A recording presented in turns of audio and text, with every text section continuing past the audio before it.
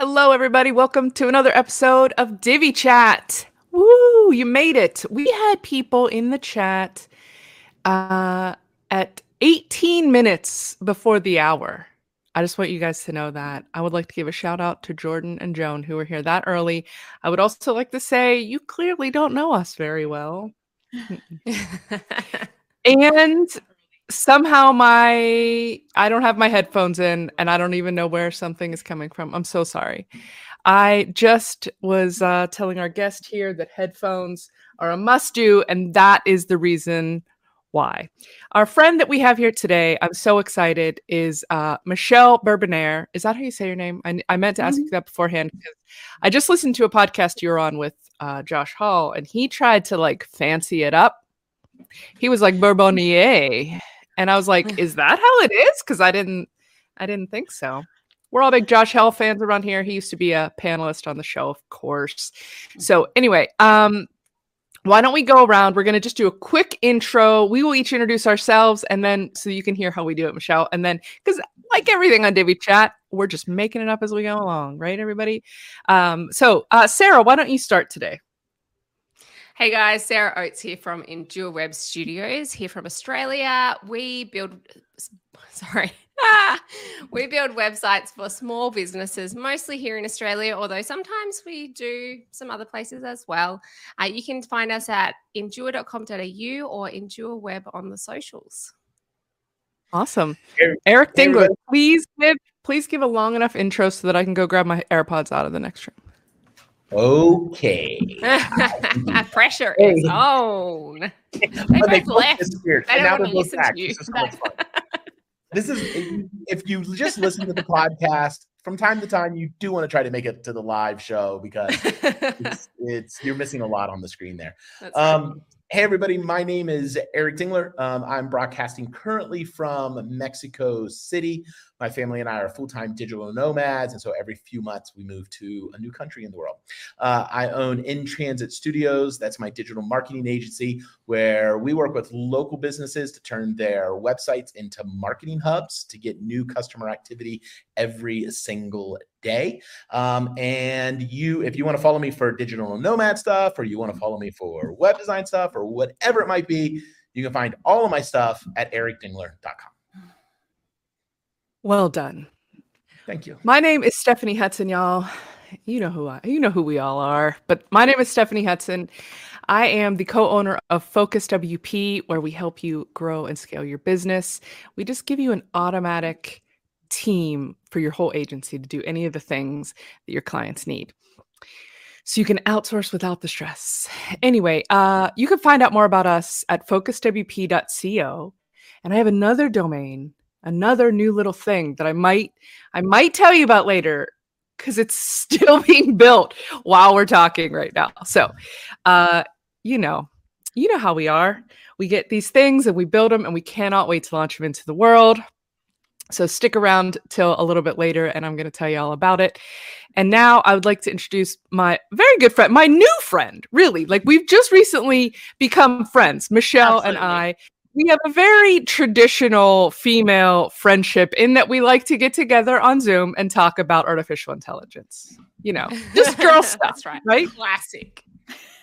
Indeed. So that's me. My name is Michelle Bourbonniere. My company is editedbymichelle.com, and I'm an SEO editor. So that means that I edit websites so that Google understands them better and ranks them better, and also so that humans like them better and convert. So basically, I love this topic, and I'm so excited to be here. And thank you for inviting me. And I'm just a little bit obsessed with the AI writing and like just what is going on in that world. And I've gone a little bit, perhaps too deep. But Stephanie and I have been geeking out on the side and talking about that a lot. So I'd be glad to talk about that as well today, because I think it's, blogging and SEO in 2023 is going to change. And so I think it's just very timely. It is. So I don't think I've even said the title of this episode or our topic, but today we're going to be talking about blog content, but how you can format your blog posts and structure your blog posts so that you can get more conversions on your site and have better SEO. So we're not saying to completely recreate the wheel, but however you're writing them, if you're writing them yourself, if you're using an AI tool, if you're using a professional copywriter, whatever you're doing, there are some additional things that you can do to maximize the benefits from those efforts. And Michelle happens to be an expert on this. Sarah Oates is no slouch. Eric Dingler knows a thing or two. I just need all the help I can get. Ha. But guys, so let's talk like the bare basics to maximize. Let's see. Do we want to talk about conversions or SEO first?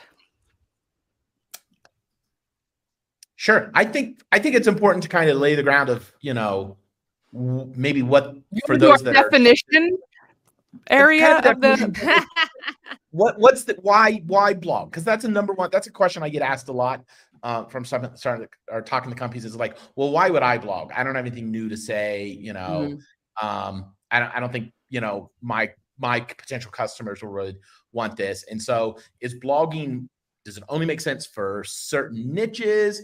Could it make sense for everybody? So I think we should maybe lay the foundation of like, why blog? Great. Do it. I have no idea. I'm excited to the show. Okay, I can answer that one. So the way I like to think about it when I'm working with clients, so I do SEO editing, but I also do content planning. So I find topics for people to write on. And the way that I explain it is blog posts are for people who are at the top of the funnel, people who, they don't have their wallets out. They're not ready to buy the thing that you're selling, but they literally don't know you exist right now. And they're in the process of learning, and they're not going to find out about you unless you have stuff on the internet. And so blog posts are a way to attract new people to your website and to your brand, so that they quite literally know that you are out there in the world. And if you can bring people there, then, you attract them almost like you're fishing for people. You attract them with a blog post that like shows what an expert you are and scratches their itch and like answers their question that they have when they sat in front of Google and wrote something in. And then you attract them through your blog post. And then your goal is to move them onto other pages of your site and to get them sort of like moving into your core pages, into your offer pages, maybe fill in an opt-in while they're there. I mean, we'll get there as we discuss how this stuff all goes together, but blogging is still super relevant because if you have a 5-page website, for the vast majority of businesses, that is just not going to cut it. You won't get much attention from Google at all. So, I mean, there's lots of other ways to get attention than just Google. But if you're interested in SEO and you're interested in getting the free traffic from Google, you basically need a site that's more than just a brochure site. So, Eric, how are you using blogging to grow your business? My business or my clients' businesses? Well, I was asking your business first. Not as effectively as I should, honestly. So, I'll get into it and I'll post, 3-4 blog posts right in a row, and then I get busy. And then a couple months later, I don't write anything.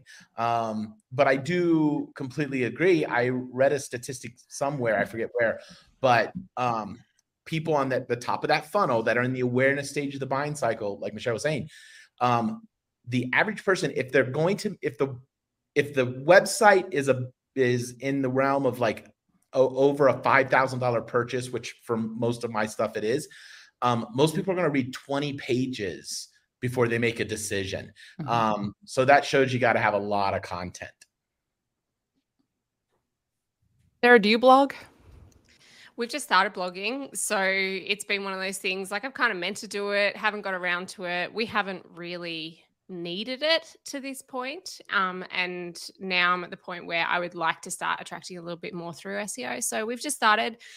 Sophie and I are going to do one a month each and just get going slowly. And so, she'll do one on design and I'll do one on web, and we'll see if we can attract a few people. So yeah, we're only just delving in. We haven't even promoted that because I want to at least have a few on there before we start like saying, hey, come look at our blog, because at the moment there's only 2 posts. So yep. It's hilarious that we all know how important all of this is, and yet we all kind of suck at it. Yeah. Again, with the cobbler's kids, Michelle, do you blog? I do and I don't. So I do, and I do get, so this is hilarious and it's so true. I have blog posts that rank and bring me traffic and business on a regular basis. So to say that I absolutely have done this for one site. If you Google how to proofread a website, I have been number 1 on that or number 2 on that for literally years. I just wrote a monster. Nice. I know I outrank Grammarly. I wrote a monster post. I mean, it's literally something that I am a world specialist in. I mean, it's a very niche thing to be a specialist in, but I am good at it. And so I showed my process. Like I wrote out how I do it. And editors love it. I mean, I get emails all the time from other editors who Googled that. And then they're like, it was so helpful. Thank you so much. So that's great. And also there's a certain group of people out there that, have a website in front of them and they're like, shoot, this needs to be proofread. And then they Google how to proofread a website. And then they come to me and they're like, looks like she knows how to do it. And then they get judged. So just to say that like info content, if it has like informational content, blog posts, if it has, I always like to think of it as if there's a plausible path to a conversion, I think it's worth it. So how to proofread a website. Okay. Some of those people just want it proofread already. They don't really want to do it themselves. And if they could just find someone they could trust, they'd be very happy to outsource it. So not all blog posts are going to convert like that. In fact, most probably won't. But just to say, I don't actually have many blog posts. I mean, you guys can all check out my website. I think I have like 9, and one that I never published. But it does work. And I do it with clients all the time. It's the same problem. What's the same problem? Oh, it's the same problem. I like work on other people's sites instead of my own. Right. And my business is doing fine, so I don't have to. And like, exactly.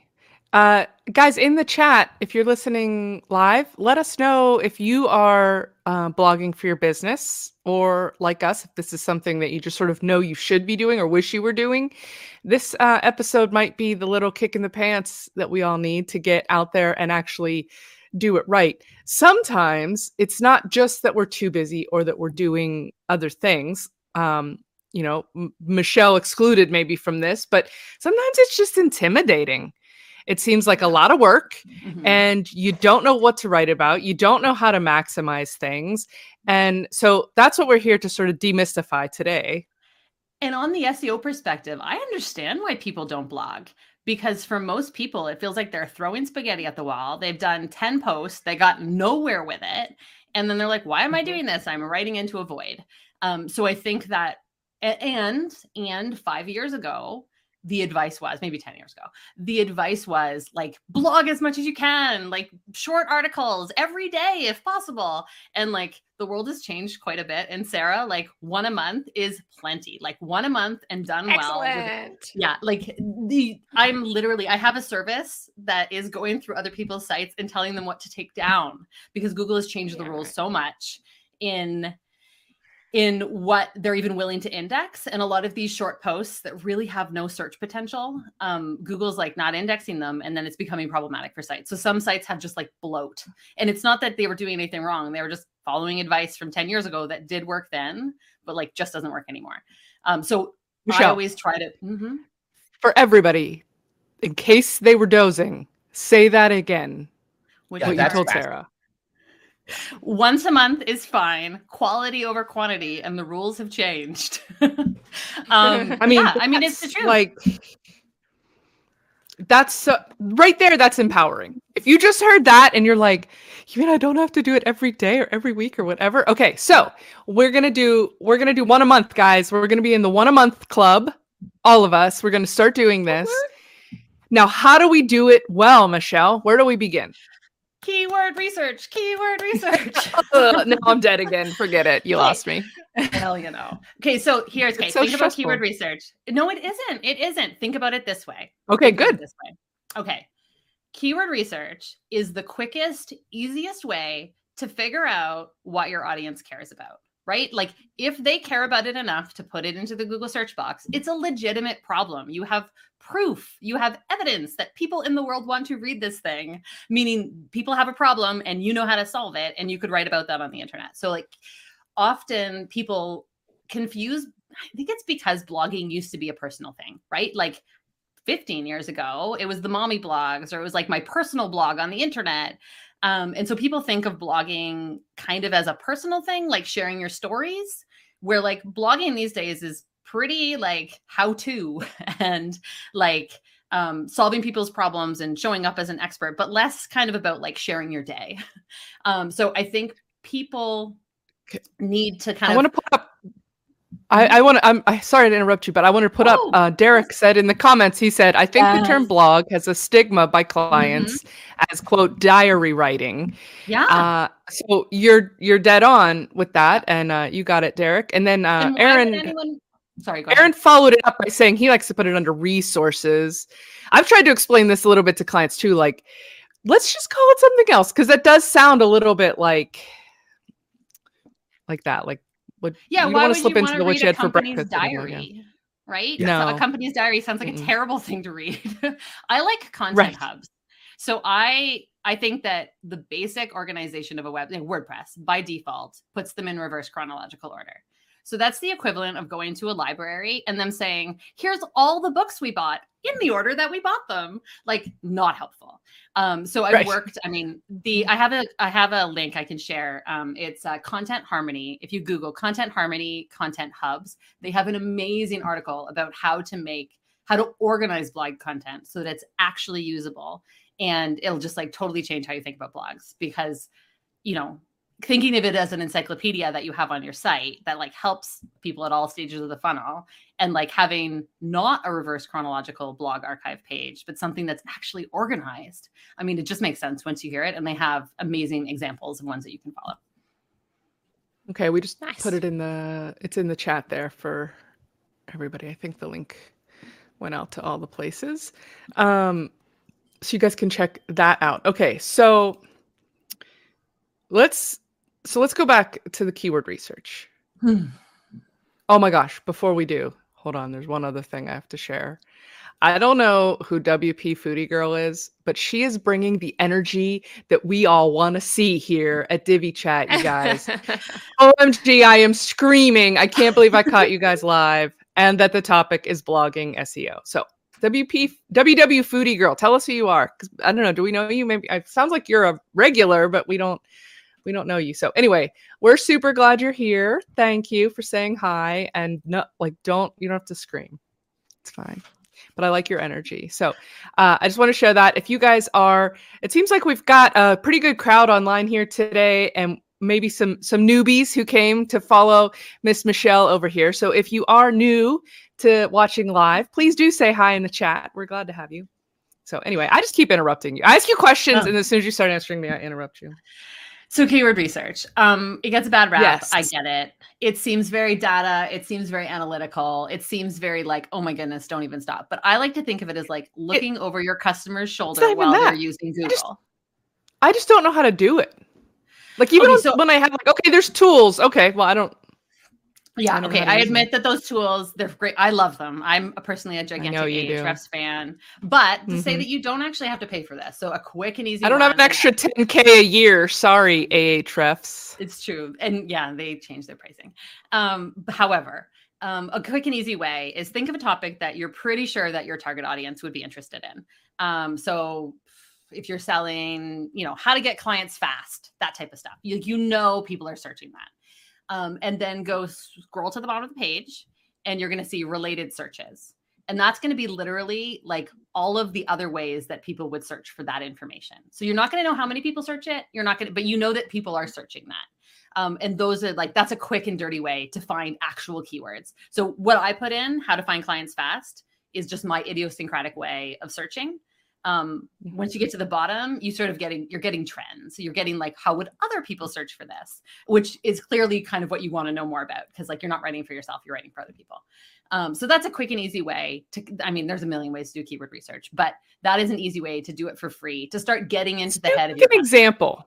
Can we do like an example? Let's pick something. I know you like to do puppy training or something like that as your that's your go-to. I just listened to you on Josh Hall's podcast. Another one that's good and slightly cooler is watermelon margarita.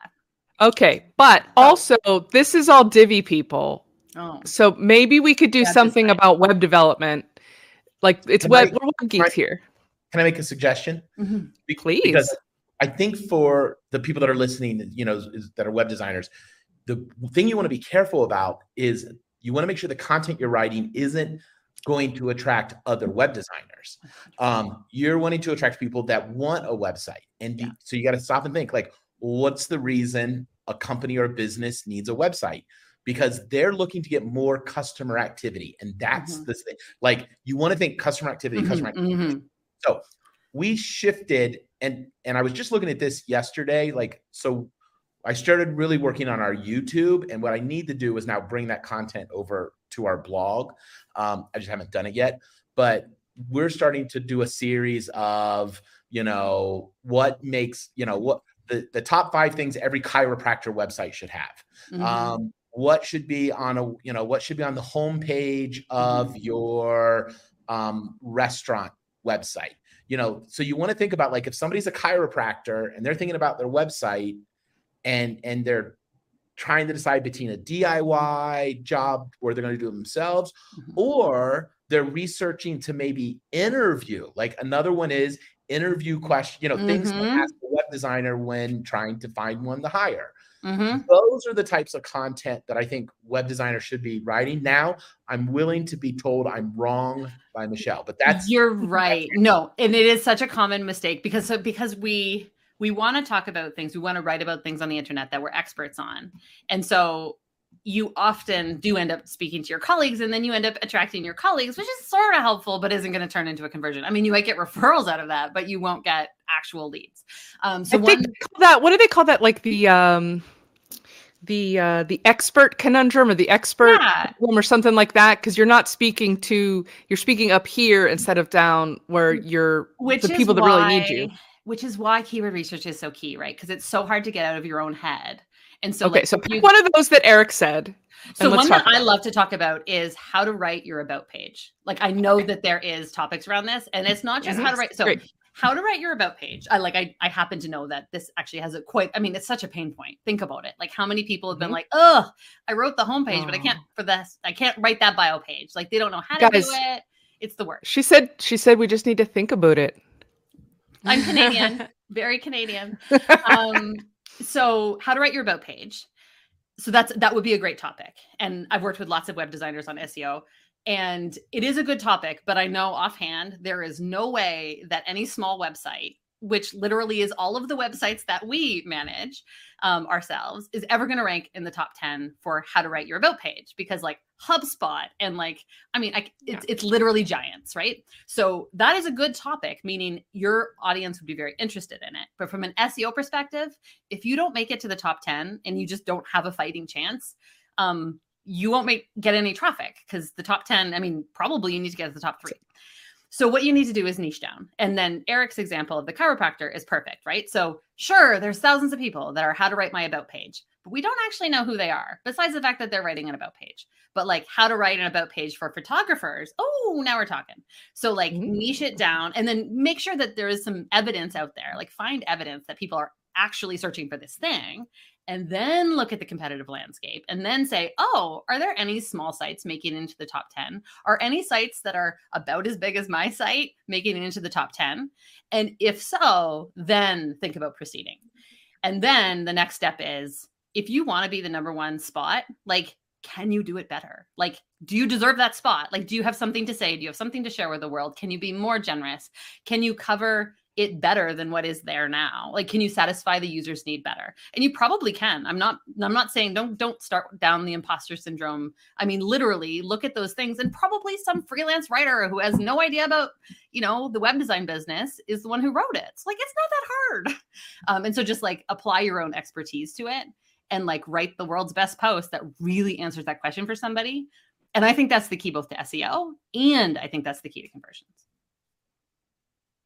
What is to write something that's impressive? Like, they're really like so that. Simple, you guys, just be impressive. But just show your best self, and like, be the expert that you are online, right? Just to say that, like, frankly, a lot of the internet content is not very good.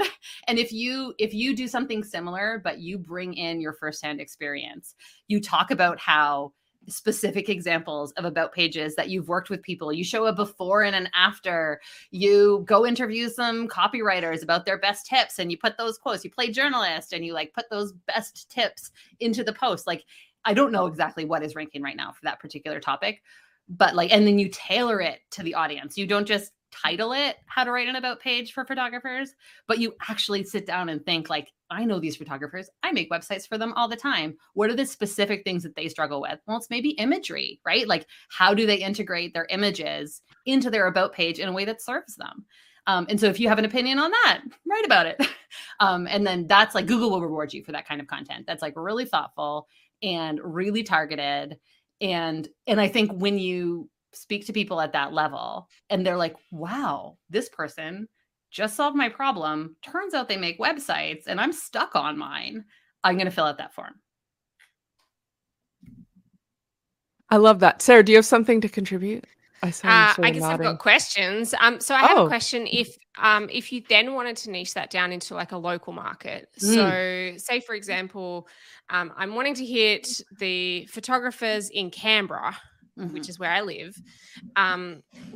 Would I then be trying to integrate Canberra into all my posts, or does that work against me continually bringing in Canberra into blog posts? Such a good question. Really? And Eric has a lot to say about this too, because he is the local SEO guru. Local SEO is quite different. I mean, like a photographer, I live in Edmonton, Canada. And I mean, how many people need best places to get your wedding photos taken? And I mean, it's just not that compelling. And it looks funny from like the user's perspective. Like they keep on writing these weird articles about Edmonton plus photography. So I think that blogging can be valuable for a local business, but I mean, reviews are so much more important to getting that traffic locally. And I mean, it's literally just a different algorithm. And so for local businesses, I don't generally recommend. So I could still be writing, say, the same article that's like how to write your about page for photographers. And I'm not talking about Canberra at all, but because this topic is useful and I've written it in a really good way, local people will get it higher. Whereas someone in Canada isn't, like, they won't see it at all. They may or they may not. I mean, it really comes down to the keyword. So that particular keyword, how to write an about page for a photographer, probably has a pretty global reach. Like you're likely to rank the same-ish around the world in English markets. Like obviously, would you have a better shot locally? Because say you've got really good Google My Business reviews. So you've got like 5 stars, lots of reviews. And then obviously on your website, you're talking about locally where you live. Is it going to get a boost locally because you're local? You'd have to test it. You might. I mean, you'd certainly get a boost if anybody had ever seen your site before. So like if they'd already visited your site and spent some time there and then happened to search, like it would be in their personalized search, I think you probably get higher. Whether you have a boost locally or not is really hard to tell. It really, like I would have to test it. And it's testable. Like you can basically set up a rank tracker to check that keyword in different locations and see if like, and you know, like you're never going to 100% know. But you would probably be able to say, hey, isn't that interesting? I have a lot of people from this particular area that do business with me and I rank higher here than anywhere else. Okay. I think that's a real thing. But the truth is that like that particular keyword doesn't really have a local intent. Now, if it was how to write it in Australian English, 100% you'd do better in Australia than other places. But you know, that there's not a lot of local difference in how one writes an about page. No one in Australia would read an article that said how to write it in Australian English. No one. Everyone would see that and be like, you're not from Australia. I'm not reading your article. Now, Michelle, could she take some of those posts? So let's say she does a series of like 4 posts like that, and then created a page about resources for Canberra-based photography businesses, and then wrote a little descriptive thing and then linked to each of those, kind of creating like a content hub around that. Because I think the thing to keep in mind is, and I tell our clients all the time, your website doesn't rank, a page and a post ranks. And so you could start to rank really high as a resource Mm-hmm. because you're getting that cross-linking then in on your site. True, false? True. So there is, so sometimes you need more than one page to rank for a keyword that you're targeting. Like that is just a ground truth, right? So if you only ever wrote, one article on how to write an about page for photographers, that's just a standalone article. You haven't really proved to Google all that much that you really are, say, the expert in copywriting or the expert in photographers. But if you generally have a site that really is aimed at photographers and web design, and you've really hit on a bunch of different related things and you link them together, you're really proving your expertise in a particular niche. And so having more than one page is often useful. And you may then write pages that either don't have direct search potential or they're not super valuable in a search potential, but they kind of need to be there to prove your worth. Right. And so, the one that's about pages for photographers, and then maybe another one is how do I make a great contact form for photography leads or whatever, all the different types of things that are sort of specific to photographers and websites. And then over time, those things will compound in terms of interest. And yeah, you can also do Eric's direct question. If you have, it just comes down to keyword research again, but you could probably find that there is something specific about Canberra and photographers. And that's probably the niche topic. And it's probably a quick win. And in that case, whatever it is they are asking, maybe it's some sort of legal question, or maybe it's some sort of in a sense, it's easier to find out what that niche topic is by going to the search patterns. An example that I found once was videographers and GDPR. So what are the rules about GDPR and videography? And I never would have thought of that, but I found it looking up videography things in the UK. And so that's there are sometimes niche topics, but you have to get super creative to find them, the ones that are local. And is it totally okay for all of these things to be blog posts? You don't have to, there's no difference to Google whether something's a blog post versus a page, right? It's just further down in the structure. Yeah. And it's really one has a date associated with it.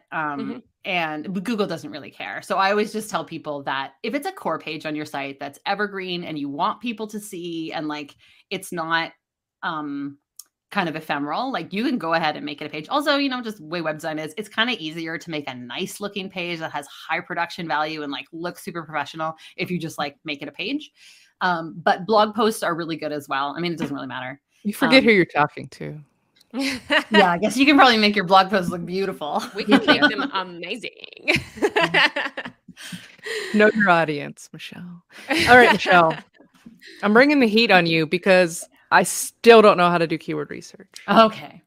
So you're telling me how I do it? If I have an idea for something I want to write about, I should just go Google it and see what other people are saying. It is Google that you're optimizing for. So yes, you do need to Google it. All right, so we're coming up with a list. We're going to have some steps though. So that's one. So do you want free tools or paid tools? I think that's the big question. Both, please.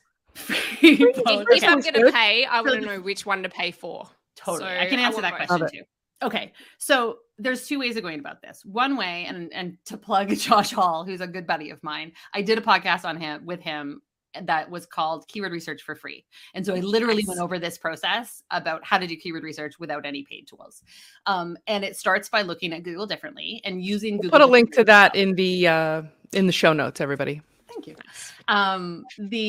So the first step is you pick the keyword the way that you would search for that. Let's do the about page example. So I could not have planned this any better to have a Canadian guest that continues to talk about an about page. The childish I am never going to do sense this of humor in me is I couldn't be happier. It's making me so good. I'm glad you guys are having fun with me. Yeah. I can't stop it, so it continues.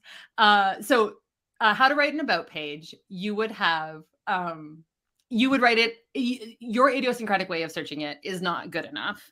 So you're going to say, maybe you would be I'm so stuck. How do I write my about page? Well, you are literally the only person that's ever given that specific phrase to Google, but Google is interpreting it as about page photographer. Okay. So we've got to the fact, we go down to the bottom of the page. There's a couple other ways to find them. As I mentioned in that podcast, you can also, click on one of the results. So you search, you click on the second result, just pick one at random. Then use the back button on your browser, and it's going to, ever helpful, give you, what is it called? It's called Did You Mean or something like that. It just gives you a whole bunch of other keywords. You just find another list of keywords. And that's a nice little trick. So then you're basically looking at all of these related keywords that Google is spitting up as you're using Google. And sorry, make sure that when you do all of this, you do it in an incognito window so that it's not adjusted to your own personal search experience. So incognito window, search the thing, look at the bottom of the page for related searches, and then go choose one, anyone, come back, and then go grab those. And then just like lather, rinse, repeat until you start seeing repetitive stuff. You're going to start seeing the same keywords coming up. Another way to find keywords without paying anything is autocomplete. So as you're typing in like about page 4, okay, you're going to get a bunch of examples. And then you can even go through the whole alphabet. So you can be about page 4A and then see like which ones would complete with A and then do B. So anyways, that's another little trick. So basically you just need to find other people's search behaviors. That's the point. You're never going to find volume or competitiveness doing this method, but it at least gets you out of your own head and kind of gives you some evidence that other people care about the thing that you're going to write about. Yeah, I was going to say, like, if I go and search like AI generation, AI copywriting for grandmas, like, that seems like a great idea to me. But it doesn't really. You're probably not going to get a lot of traffic. Go out and search that. They would come up with other suggestions, but that's probably going to be a terrible thing to write about. So how do you know if it's a good idea in the first place? Okay. So, I mean, part of it is your audience. So like the reason why you know that's a crappy idea is because grandmas don't care. Right. So part of it is just that you happen to know.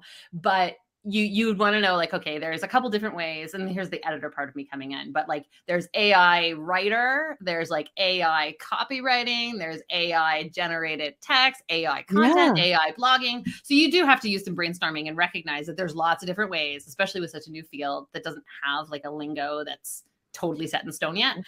You do want to think about all the different variations of it.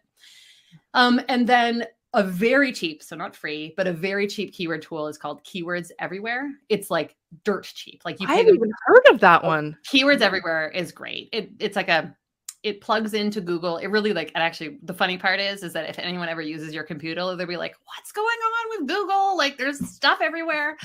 So it basically adds in volumes and some level of competitiveness ideas into your own Google search experience. So it's a great way to start learning about like how that is. You could just see things as you're just going about your regular life, right? Like you're using Google, and then you just have I just feel like when you start thinking about SEO, you just use Google differently. You're like, oh, I've been using this my whole life, and now somebody put glasses on, and now I see what's happening behind the scenes. So Keywords Anywhere, like I think you can basically give them $10, and I've never run out of my $10. So it's really cheap. Wow. Wow. Okay. It used to be free. Tip. Now it's very, very cheap. So that's a good way to get volume numbers. Like how many people search this per month, which is an important thing to know, right? Like, so we have a free option of some tips to use with Google. We've got a cheap option, and then of course your beloved Ahrefs, which is super expensive option. Yeah, so like that's the Cadillac or the whatever. The main difference Ferrari here is that if you do the free way and you're mostly doing it via Google, you're going to get directional information. You're going to get like pretty good information, enough that you could make decisions. The difference between that and the Pro Tools is that with the Pro Tools, you just go to the database. Like you can search 4 billion keywords. So I like to tell clients, like, I have 4 billion keywords to choose from. I need to find the 1,000 that like are good for you. Like I need to narrow it down so that I have all the keywords, but that's not helpful to anybody. So keyword research allows you to go straight to the database and really understand. So you can do searches like photography Australia and then see what's coming up. And, photography plus like the abbreviation for Australia and like, anyways, those types of things. That's why keyword research is really fun. Okay. So keyword research, super important, super not as hard as it seems, apparently. That's what we've learned, sort of. I'm going to go try some of these things. We do have to keep going, though. If you guys want to learn more about this, definitely go check out that podcast episode that Michelle did with Josh. And also, I just want to have a moment of silence, thoughts and prayers going out to anybody who usually listens on 1.5 speed, because with me, Michelle here, like you are in full-blown chipmunk mode right now, my friends. We both talk really, really fast. So Which is why it's fun to chat with you. RIP to that 2.0 speed, you guys, because it's not happening this week. Okay, so next up, let's talk about, we're going to transition from this into how we're going to get conversions. But the one thing I want to touch on, and we can move quickly through this one because we are web geeks around here. What's the physical structure of the page that's important? We know H tags, we got to have those in place, and we want to have keywords in the heading tags, right? The SEO plugins help with that a lot too, right? Like they tell you, like, you don't have enough keyword density in your in your headings and things like that. The thing that most people don't know is related terms. So it's less like how many times did you use the word coffee? And it's more like if you're talking about coffee, but you didn't mention coffee grinds or filters, then it's probably not a complete post. So it's like making sure that you're writing naturally and that you're using all like the full range of language that's associated with this thing. So there's some tools for that as well. I use one called Market Muse. Another one that does that is Surfer SEO. And so these are ones that are like, they're a step up from the plugins, and they do work. So that's how to optimize. I mean, that's a very quick way to optimize, but know your keyword and then use one of the on-page optimization tools to make sure that you're not missing something. Surfer SEO and Market Muse. I've heard of that. Was that on AppSumo? It was. Yeah. So Market Muse is, and it's good. Oh, it's so good, and I have it. Market Muse is amazing, and it's so expensive. They have a free plan do try out the free plan. But just to say that if you can't afford $600 a month, which is pretty steep, then Surfer SEO is a good choice. Nice. Okay, we've got a couple questions in here. One question is about comparing a couple programs. Michelle I think she'd be willing to jump into the chat maybe after we're done and answer all those questions potentially. That's for Eric just answered one of them as well. There was something else. Okay, never mind. I'll try and scroll through and find it when you're... Oh, here it is. I found it. Sean Smith, he says, so there's a lot of overlap between SEO and conversion rate optimization. So this is where we're going to shift into this. And again, we took the majority of our show talking about the keyword research, which we should have done, but it's such a foundational beginning, like basic thing. So now let's talk a little bit about how to optimize for conversion. Now, is this something that you find you feel like that you're an expert in as well, Michelle? I mean, I do it, but I think you guys are also experts in this. So I don't know if I want to like take the mic the whole time. But go ahead, share what you like. So once a site is getting traffic to a page, that's when you should start paying attention to conversions, right? So like, don't bother optimizing things that aren't getting traffic yet, because that's just a waste of energy. But things that I like to do that I've worked with my clients, you can do, I call them CTA blocks. I think I might've made that up, but basically like you have the traffic on your site. So you have the right to put an ad in the middle of your article. So like, don't get to the bottom. Don't wait till somebody's at the bottom of your post. Like go announce that you have services that you're selling in the midst of your post. And then direct people to places that you want them to go and things that are that's such a no duh tip. Why don't we do more of that? It works like a charm. Brilliant. And it works like a charm. You can have like all those spammy sites have ads all in the middle of everything. I mean, you might as well put your own ads there. So that's one. And I like it inline. Like I like it just in between two paragraphs. Especially if you can put it like at a money moment in the post where you're like boom and then like look at that. So that's fun. And then I mean, so that's a very good way to do it. I mean, there's opt-ins. So like make sure that you have some level, like give people a chance to leave their email address when they're reading your stuff to stay in touch and give them something valuable so that it's not just like, give us your email address and we'll give you nothing in return. Like make sure that you make it look valuable. And content upgrades. So Elegant Themes is they do this so well, right? Like how do you not get on their email list? Because they're like, we're going to show you how to do all of this. But if you just want the file and you don't want to follow us, give us your email and you can get the download. And that's the perfect content upgrade. And I think it's perfect because it's always tied to the topic, right? Like they always have a content upgrade that's exactly tailored to the thing that you just searched to get there. So like, of course they have fantastic conversion rates. And so I think once your blog post is getting some traction, that's when you want to like invest in something that's useful for this particular audience that's going to be really attractive to them. Love it. Eric, do you have any tips for this, for conversions? I feel like you've put some thought into how to get people to convert when they're on your site. Yeah, the same thing. The idea of like, so what's the thing that I can give? And it's not always going to be the same. Like you may need a couple different lead magnets. We have a few different email magnets. We have one primary one that's on 95% of our pages. But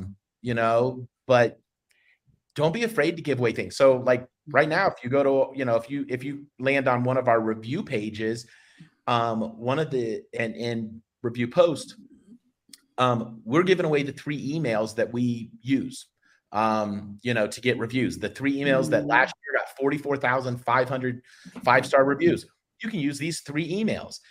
And then people are downloading it. And then I have a little video link in there that they go through and I'm saying, okay, so here's how you set it up.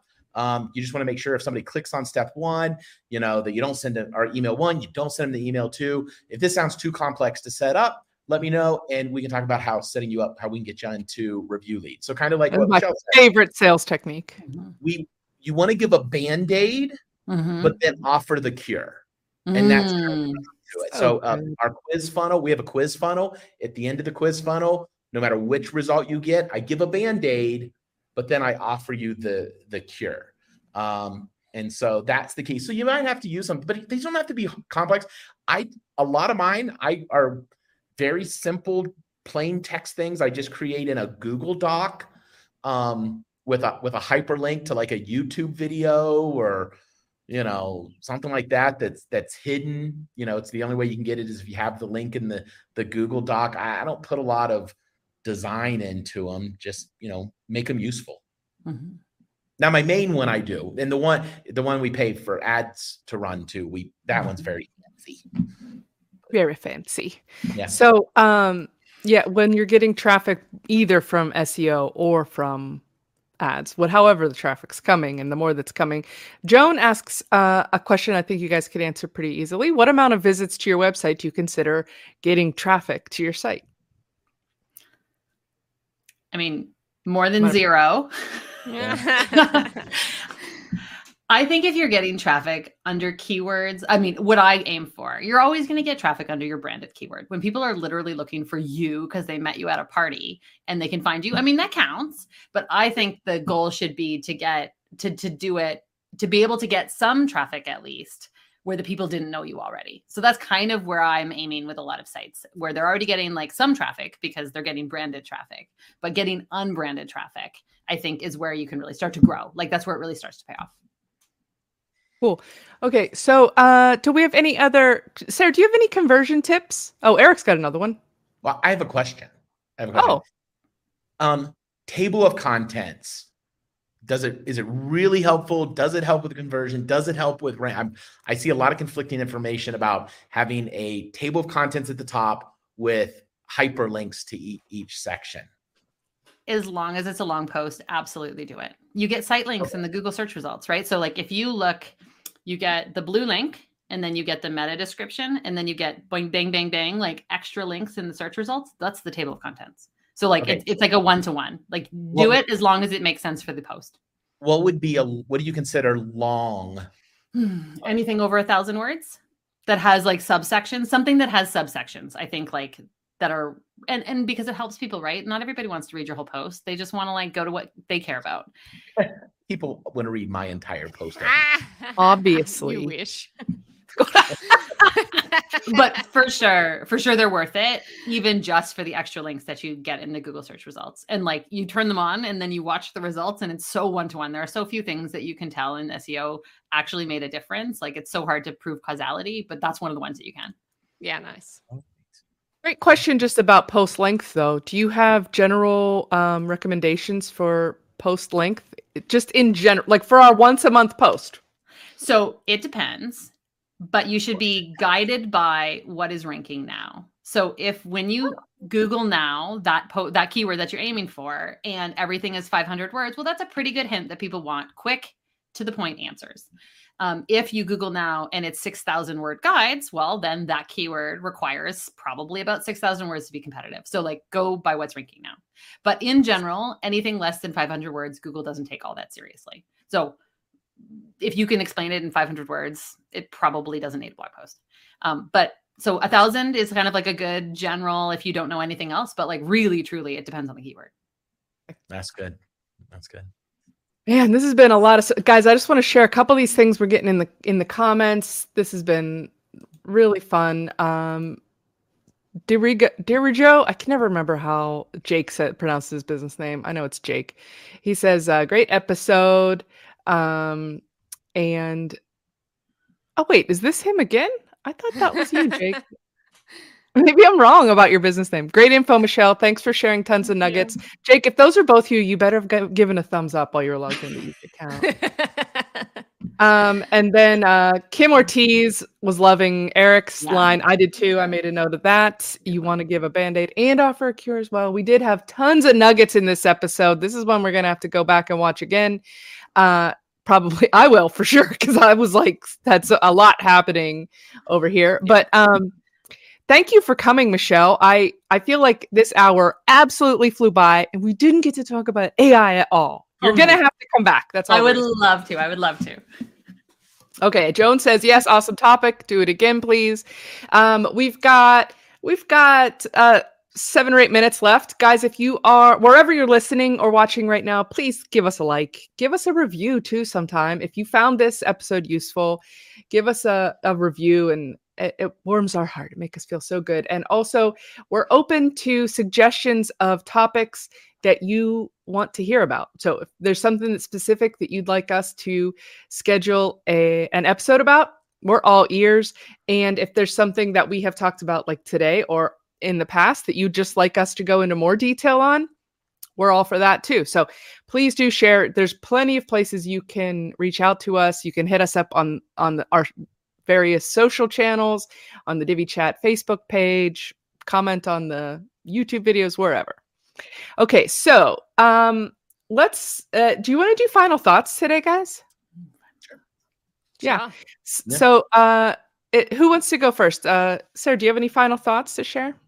We'll do it first so Michelle sees what we mean. This is sort of like our top take from the episode, because this had so much. This was a rapid fire episode. I mean, for me, this is all new, right? Like I'm actually starting to make an effort with blog posting. So for me, the big takeaway is I'm doing it right once a month. No, but seriously, I think there were some really good tools in there. I'm keen to have a look at some of them. And I'm kind of on that border edge of, am I going to invest in some stuff or am I not? And so I think playing around with some of those things is going to be a really good way forward. And I loved the tip of kind of, because I think where I always get stuck with keyword research is the way my brain thinks. So being able to convert that in, because I've used some of the tools before, but I'm still using what my brain thinks. And so being able to kind of maybe start with Google and find out how other people Google it, and then taking that to a tool, I think is really useful for me, because I get really stuck with, but I know what to Google. And so how do I Google in a way where someone doesn't know how to Google for that thing? I always get stuck at that point. So that's great for me. Yeah. Eric, any final thoughts? So my final thought would be, keep in mind that there's a difference between the creation process and the production process. So I would encourage you, schedule some time right now, or when we're all done, schedule and find it, look at your calendar, find an hour next week, or, if you can go to a coffee shop, buffer some travel time on that, get into a different place and go there just to come up with a list of your blog posts. Just create your list first, then schedule time for production. I think where a lot of people trip up is they sit down and they're like, okay, I'm going to write a blog post today. What do I write about? What do I write? And by the time they come up with that, the idea of writing it starts to become, because it's a shift. So, creation and then production should be done at two different times. Nice. I'm not so sure I follow your separation of the two. So creation is where you're just coming up with ideas, and the production is where you're writing it. Yeah, I should say ideation and production are two different things. So one place is good. That would be a better way to say it. Ideation versus creation. Or even just scheduling 2 different times, right? So you schedule time to think of keywords, do the keyword research, and then stop and go away. And maybe your brain will even ponder stuff in the meantime. Then you come back for your second round, and then you've picked one, and now you just focus in on that one for your second round. Because you only have to do one a month now, we learned. I love That's right. So maybe once a fortnight is all you need, right? Like, you guys don't use Fortnite. Once every 2 weeks. I wish we did use Fortnite, because it makes a lot more sense than bi-monthly or bi-weekly, which could both mean the same thing. But once every 2 weeks, right? So you have your 1 hour once a week to like think up what's the idea going to be for next week. And then the next week you actually write it, and then you launch it. And so you've kind of got like once a week, you have one little part of the process. And so then once a month, you're actually launching it. Yeah, that's a great idea to break it down like that. Then it's not such a daunting task if you're only going to do one a month. I have a good final thought that follows on both of this. And this is coming from my writer/editor hat, not my SEO hat. Okay. Everybody's first draft is terrible. So like everybody, like the most famous people, the good writing is always in rewriting, always. And so like, just barf it out. Like, you're the expert, this stuff, barf it out onto a page. No one's ever going to see it. Come back 24 hours later, rewrite it. That's when you pay attention to language. Do not try to do everything all at once and like sit in between. Like, that is how good writing happens. And a book recommendation that'll help you with that is Anne Handley's Everybody Writes. It is gold. And I have given it to clients, and it has transformed their writing and gotten them over this like hump overnight, literally overnight. Well, as long as it took them to read the book. And what do you write on? So do you have a particular app that you want to use when you're writing? Do you want one of those like really clean ones like Bear? Or do you want one that's like Microsoft Word and it gives you some tips along the way? Or do you write in Grammarly because it like helps edit you along the way? Or it's so individual. Like, you have to find what works for you. I personally just use Word. But I mean, Grammarly, Hemingway is another great one to spend time in because it helps you simplify your writing while you're writing. Yeah, but truthfully, just barf it out. Like, don't worry about what Hemingway thinks about your first draft, because like that wasn't the point. It was, you just get a structure and the ideas out. There's even a practice called free writing. So if you Google it, and it's literally like, your job is to sit in front of a computer and move your fingers for half an hour. And like, if you just have to write la, la, la, la, eventually it will come.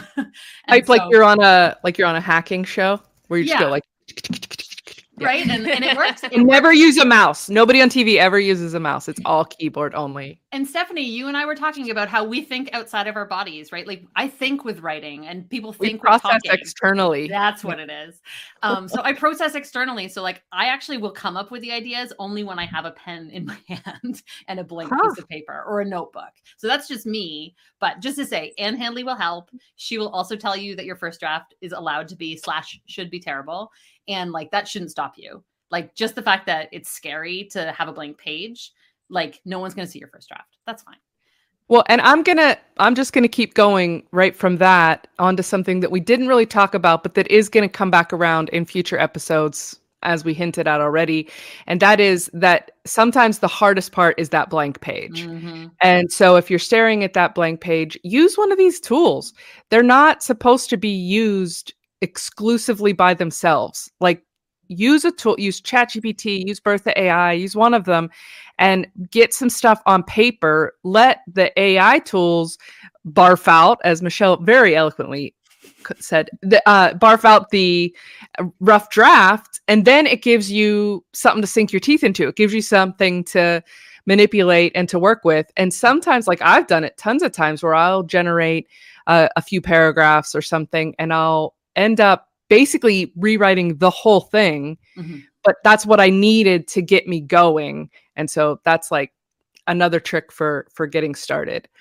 And based on our chat from last week with voice assistants with our friend Chip, if you didn't catch that episode, that was a super fun one.